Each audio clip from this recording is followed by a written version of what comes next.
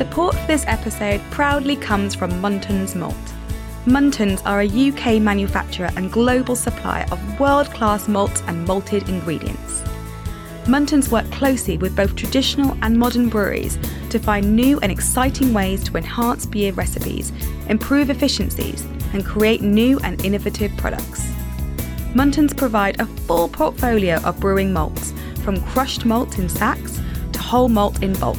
Muntons also offer a range of liquid and dried malt extracts, which are the perfect solution to common challenges brewers face. From increasing ABV with Muntons Pale Ale Malt Extract to colour addition with Muntons Ultra Dark Malt Extract, Muntons malt extracts are what you need. Want support with recipe development or brewery troubleshooting? The Muntons Brewing Technology team are on hand and happy to help. Sustainability lies at the heart of everything Muntons do, and they are proud to boast the claim of manufacturing 100% sustainable malt. For more information, contact the Muntons team by emailing hello@muntons.com or visit www.muntons.com. Great beers begin with Muntons.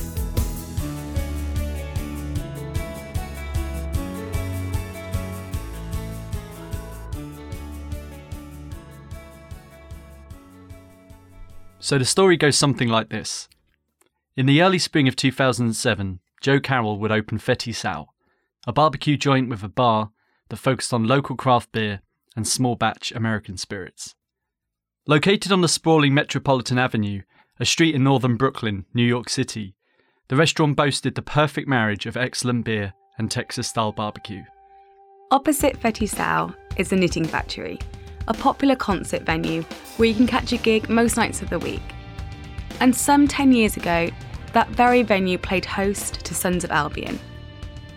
After the gig, the hard rock band, fronted by Logan Plant, were in the mood to eat. And following a personal recommendation, there was only one place on their minds. I was ravenous, he recalls, and Fetty Sal was their destination. And after passing through those doors, there was no looking back. Overwhelmed by the unmistakable aromas of barbecue smoke, the tender steam-grilled sandwiches called sliders, and the wealth of amazing local beer, Plant had found his true calling. It was time to turn his back on the music industry and follow his love of all things beer.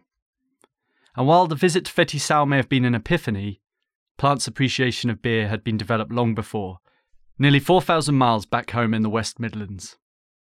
And a decade on from that fateful night, Plant and his team at London's Beavertown have just opened their new brewery in the capital, one that is capable of producing some 90 million pints each year. Hello and welcome to the Brewers Journal podcast. My name is Tim Sheehan, editor of the Brewers Journal magazine. And I'm Rhian Owen. Beavertown was founded by Logan Plant back in 2012. And in that time, it has gone on to become one of the UK's most popular names in the brilliant world of beer. And to call the last 2 years something of a whirlwind for Beavertown is to probably underplay it. In the summer of 2018, Beavertown sold a minority stake to Dutch beer giant Heineken.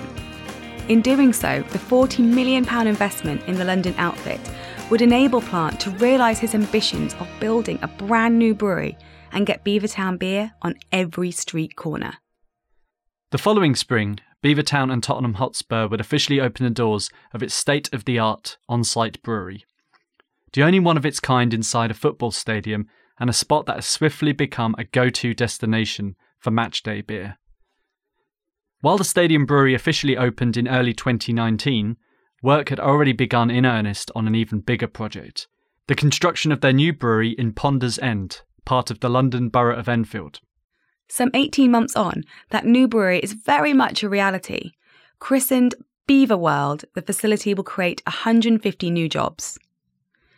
And with equipment from manufacturers such as Krones, its brewhouse can produce up to 500,000 hectolitres a year, while KHS technology means they're capable of filling 30,000 cans and 160 kegs every hour. The Beaver World build was a major undertaking at any point in time. It just so happened that those involved had a global pandemic to navigate during the project too. In this podcast, we visit Beaverworld to speak to founder Logan Plant and lead brewer Chris Lewington about the brewery's exciting new capabilities, the hurdles the team have overcome on the way, and the changing role Beavertown is playing in the wider beer sector. Support for this episode comes from QCL, a leading supplier of innovative beer testing equipment to the brewing industry. QCL know quality is fundamental to any successful brewing business and have developed a range of simple-to-use products that enable you to bring quality control to your brewery. Their rapid microbiology system prevents exploding cans, sour beers, expensive recalls, and protects your brand's reputation by detecting wild yeasts, Diastaticus, and spoilage bacteria in less than 4 hours. Their beer lab measures ABV, bitterness, diacetyl, and many other important parameters in minutes. QCL pride themselves on technical knowledge and customer service and work with you to develop your in-house quality program to improve efficiency and product consistency. To find out more about QCL and their range of rapid testing equipment, visit the website qclscientific.com or email sales@qclscientific.com. Returning home to the UK from that final Sons of Albion tour back in 2010, Plant was set on making a go of things in the wonderful world of beer. It was time to build on his new love of exciting hop-forward US styles, while combining that with the joy that came from a healthy session on cask beers in the Midlands growing up. And despite his steadfast ambitions, even Plant has to take a step back to take in the brewery's journey and development over these last 10 years. Well, yeah. 8 years ago, I was at the kitchen table pissing Bridget off and the kids making a mess, stinking the place out, and generally, kind of constructing some sort of a dream, on the kitchen table and home brewing and knocking out, the first recipes of Neck Oil and 8 Ball and Smog. So to think that now we're opening London's biggest brewery, 8 years on from that is bonkers. What a journey. I think that's the testament to the hard work of, people like Chris, who have been amazing parts of the team, and all the people that have been with us. It just shows what you can achieve when you've got you've got an aspiration, a dream, a vision, and then you surround yourself by amazing people, and here we are. Long before Beaverworld, Plant's professional foray into the London beer scene was through the opening of Duke's Brewing Q in 2012. Based in Haggerston, it was the first home of Beavertown. Serving up authentic barbecue and their own craft beers, the brewpub and barbecue joint was Plant's way of recreating the perfect harmony of flavours and aromas he had experienced in Brooklyn 2 years prior. It was here he would also meet Nick Dwyer, the brewery's creative director, responsible for the unmistakable artwork and branding that has adored their cans, keg fonts and merchandise ever since. A move to a bigger brewery in Hackney Wick followed in 2013, before growing demand would see the team move to Tottenham Hale the year after. The Lockwood Industrial Estate has been the brewery's home ever since, with an increasing number of units catering for additional tanks, storage, tap rooms and fulfilment. And while the Tottenham Hale site will still play a key role for Beavertown going forward, the need for a larger, new facility was evident many years back, along with the wealth of new kit that would come with it.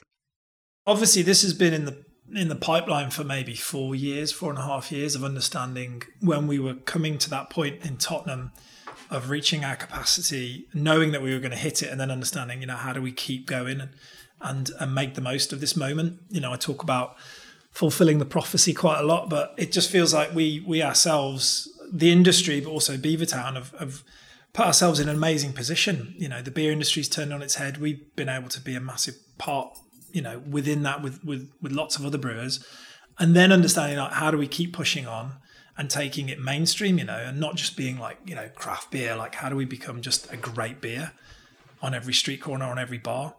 So 4 years roll on, and then you get to the point where we raised capital to build our dream, to build Beaverworld, and then we start to sink concrete and shit gets starting to get built, and you buy a brew house for a shitload of money, and then suddenly a pandemic happens, and the whole world locks down. It's like we couldn't stop, and again, credit to Chris and the guys here.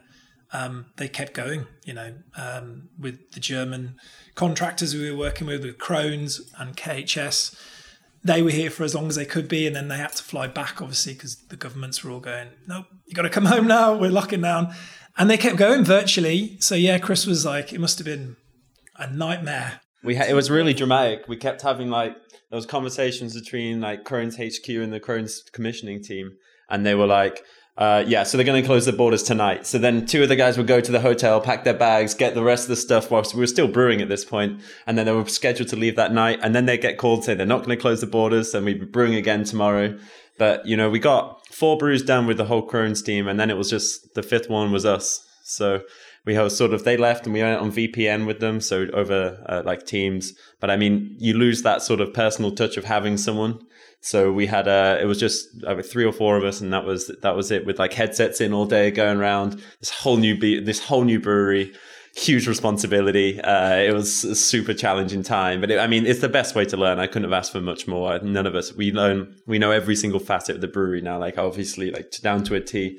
And by the time the Krones team left, we were more, like super comfortable with everything. But yeah, it got really dramatic some days. It must have been like somebody like putting you in a big room full of loads of stuff, switching the lights off, and then just giving you instructions in your ear, like turn left here, twist this knob. And you're like, this pump doesn't sound particularly healthy. And they're listening and they're like, nope, that's not good. And then they go around and change the parameters. We had 2 programmers and 3 brewmasters at one point at the back end, all on the same Teams call. 3 of us as well. So it's got really like, at that point we were brewing. We brewed 15 or maybe even up to 20 brews without them.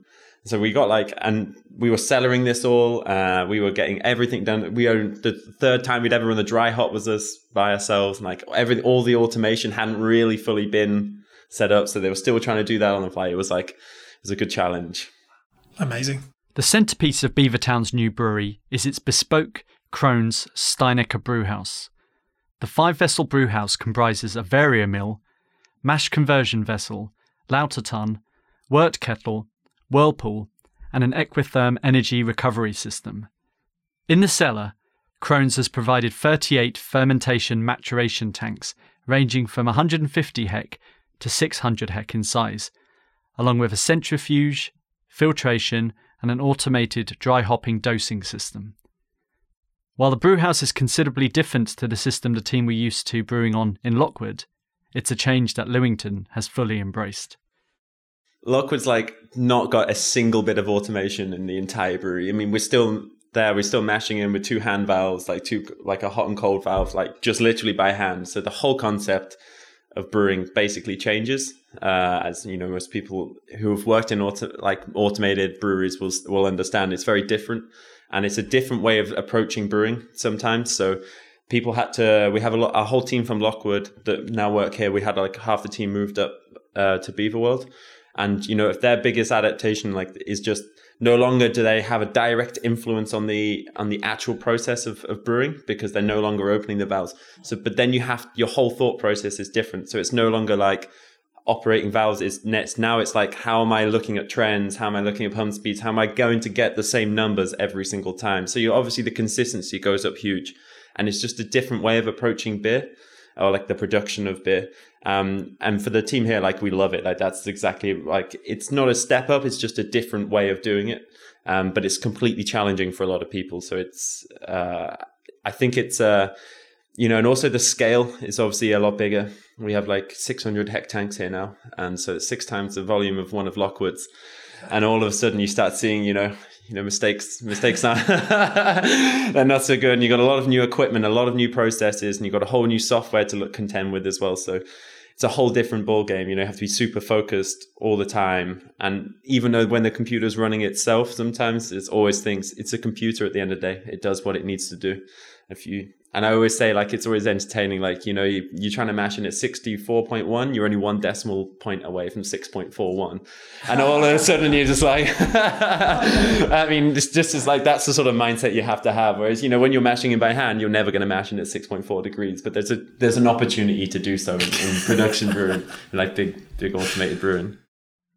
Beavertown's lead brewer, Chris Lewington, started brewing professionally at Harrogate's Daleside Brewery at the beginning of 2015.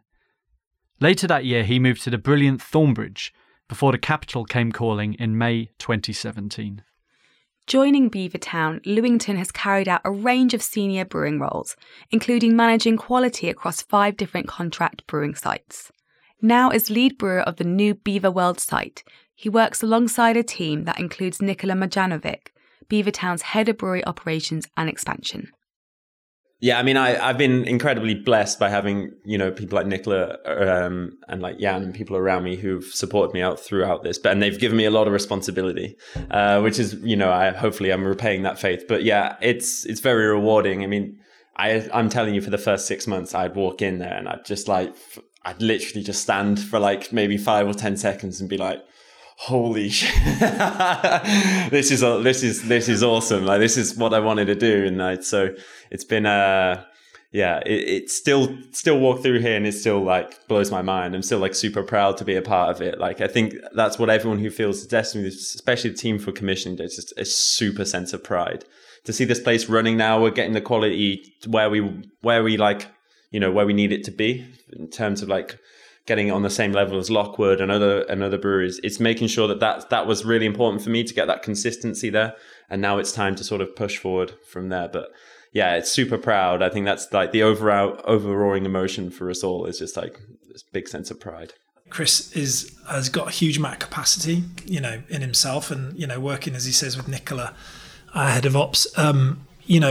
Chris is now leading the whole thing here pretty much, which is amazing, for the journey. And I love that about, the team, how they've grown, how we've all grown together, so it's amazing to be kind of walking into the place and now Chris calls it home. Yeah, which is great. It has been my home, yeah. but it's, like you say, it's taken 6 months. For me, I'm up here once a week at the moment because we're still socially distancing, and we will in the next kind of month kind of gravitate as a team stagnated up here. But it's still, it still feels weird coming in and walking around. And obviously Nick, our creative director, he's here today, so he's looking at how he's going to beaver the place up. So yeah, it's starting to feel more and more like home. And I can only imagine, Chris knows everything about it now. I think we're all really excited to see this place like beavered up a lot. I think it's like, it looks amazing as a brewery, but we want it to be like a proper beaver town. This is the home, so this is what we want. And I've seen some of the designs, it looks awesome. So we're all really pumped for that. In addition to the impressive Krohn's Steinecker brewhouse, Beaverworld also boasts a raft of kit from KHS. The complete KHS can line has the capacity to fill up to 30,000 cans per hour in 330ml format. The process is also fully automated from start to finish. Palletized cans go in, get depalletized, and rinsed with ionized air. They're then filled, sealed, coded and packed in cartons or in trays prior to moving on to pallets. The filling process centres around the computer-controlled KHS InnoFill DVD filler, with 50 filling heads, with electric flow metering to accurately control can contents. The machine delivers several design features to ensure hygiene and flavour stability, and a highly efficient CO2-saving can purging system with minimal dissolved oxygen pickup. Elsewhere, the KHS keg line can fill up to 160 kegs per hour in 30-litre format, and the ability to be expanded in the future to an ultimate capacity of 240 kegs per hour. Empty kegs are fed on the line, where they are depalletized, washed and sterilised prior to filling, precisely filled to a predefined volume, then capped and coded before being loaded onto pallets. The investment in equipment was in line with the ethos for the new facility, which, as Plant says, is to invest in best. I mean, at the beginning, as you said, like 4 years ago, I think when I started to look at the possible expansion, you think, okay, so at Lockwood we're doing this, and where's the industry and what do we think the industry is going to be, in the future? And then it kept on snowballing. So we'd gone from going, we could possibly, do this and go to the bank and raise some more finance and, maybe chuck a bit more in from here and there and do it ourselves. But then you realise that actually the industry moves on. Our position in the industry's changed.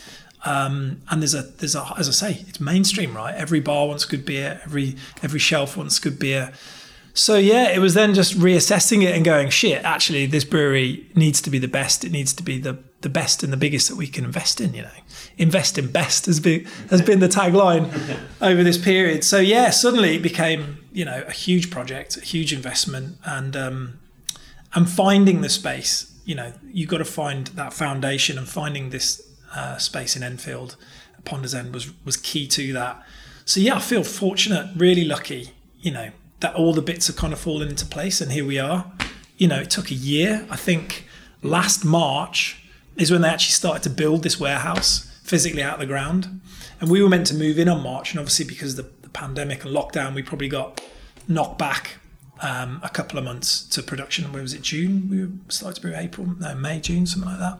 Yeah, we was started heavy production. Well, I guess routine production. We were doing test brews the first few brews, but yeah, routine production was April. So we probably got knocked back a few months, but if you think about it, they turned it around in a year, which is crazy. Yeah. And Plant is more than aware of the toil that all involved have put into this project.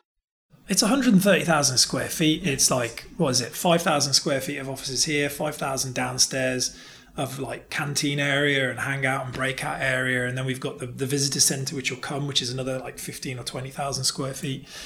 So yeah, that. And then obviously you've got the brew house and just the amount of pipe work. I mean, I don't know how many kilometres of pipe work and electrical wiring and stuff they put in, but it was ridiculous amounts.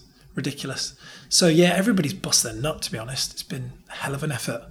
The new equipment that makes Beaverworld tick allows the brewery to produce, package, and distribute more beer than ever before. But for people like Lewington, it's also the potential to refine their processes on an ongoing basis that really excites him about the facility's new capabilities. This for me is the most exciting thing, is we have all the equipment and all the tools and all the understanding to really push this site to the ultimate level that me and Nicola have always discussed is you need to have a foundation, SOPs, QA, and then you need to go into an optimization step, which is where we'll be moving to soon, where we start to optimize how to make the best neck oil possible, the best gamma ray possible, the best beer possible. But the ultimate goal for this site, and where I think there is no limit in this next part, is the innovation side of it. So in the future, we will have all the tools to be an innovative site, so we can actually start to create research from this place rather than always relying on other people's. And I think that's always been the goal for this place. We've got a world-class lab, world-class micro lab, world-class phys-chem lab. We've got a serious amount of good toys in the brew house, which we'll see later. And in the cellar, we have ABAs in line for pitching, harvesting and propagation. So just the sheer level of consistency that we can do when we find our standard operating procedures, and then from there we can really push. So for me, I think there is almost no limit. It's a bit cliche to say, but I think that when we get to that innovation side, that's going to be for us. That's where we want to be staying in. Really want to push R&D in all facets of brewing, and drinks production. I think in general, we want to be a part of it all. We're not narrow-minded to anything. We want to be completely open and generating as much information as we can. Yeah, the flexibility, I think, with the brew house of what we can do. It's 150 hect length, but it doesn't mean we have to brew that. And we've got 150 hect tanks, 300, 600s. So there's a bit of flexibility there. And we do want to invest in a kind of R&D setup brew house here as well. So not only brewing obviously bigger batches, but also smaller batches that we can roll through and just build from. Keep pushing ourselves as brewers has always been the kind of key goal of Beavertown, and similarly with Tottenham Hale, that's still going to keep going. While it's full steam ahead at Beaverworld, Plant is keen to point out that seasonals and collaborations are still a major part of the brewery's output going forward. He also recognises the incredible growth that the core range such as neck oil and gamma ray have experienced in recent years. Yeah, huge. I mean, let's not take away that neck oil is 65-70% and gamma ray is probably 20-25% depending on the month. And Lupuloid's doing really well now, and Nanobot's come through, the new Super Session IPA, and when we've got more innovations coming through within the core range of what we want to do. Bloody Hell's doing great. It's out in the on the on trade now and in bars and stuff. It's doing really well. So yeah, the future definitely is. It's always been about pushing beer, but similarly, seasonals, collaborations, everything that we were and we built ourselves on, we still want to be and want to be doing more. So yeah, there's always going to be a couple of beers a month coming out. There's always going to be, hopefully new collaborations on the horizon. There's always going to be fun stuff, as well as the serious stuff going on.